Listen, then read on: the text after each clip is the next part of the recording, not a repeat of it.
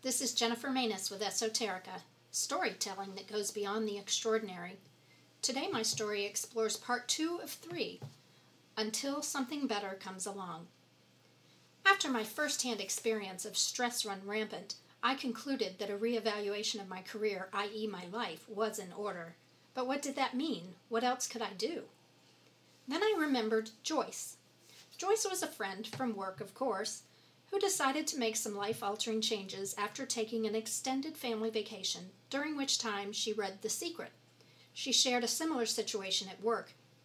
She was upper management and made great money. She owned a fabulous house, drove a fancy car, had a nice collection of designer handbags, and she too was single, lonely, stressed, and exhausted. One night we went to dinner where she announced her plan to quit her job and move back to her hometown, Des Moines, Iowa.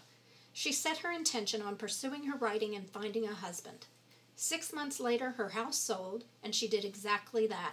She moved into an exposed brick loft condominium in downtown Des Moines, registered for a graduate writing course at the university, and started speed dating. By the end of that summer, she was engaged to be married. Before Joyce moved away, she gave me a gift, The Secret audiobook.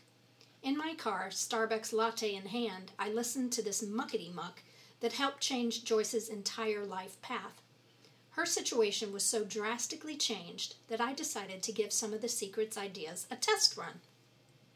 I made my first vision board. I pulled out old issues of Coastal Living and set to clipping photographs and meaningful word snippets. I found photographs of friends laughing over goblets of wine and steaming lobsters at an outdoor dining table, pine trees lining a rocky coast, a shingled oceanside cottage, surrounded by a picket fence adorned with roses, a handsome man holding a puppy, an oversized blue box from Tiffany's. My vision board sat propped on my dresser, staring at me for a few awkward weeks. Eventually, I moved the board to a less prominent position in the guest bedroom. Life continued, status quo, the vision board soon forgotten. Months went by, and work, if possible, became even more hectic.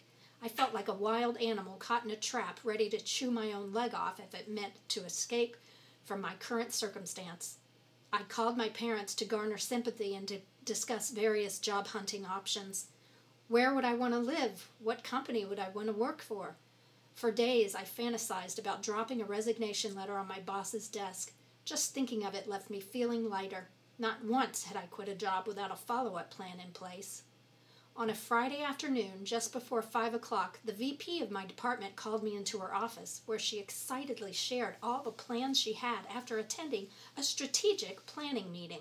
She had written up a draft of the next year's schedule, and as I viewed it, my gut clenched. There was no possible way I could continue this pace for another year. Then it hit me. Nobody was looking out for me but me. Nobody cared I was overworked, underappreciated, stressed, and exhausted.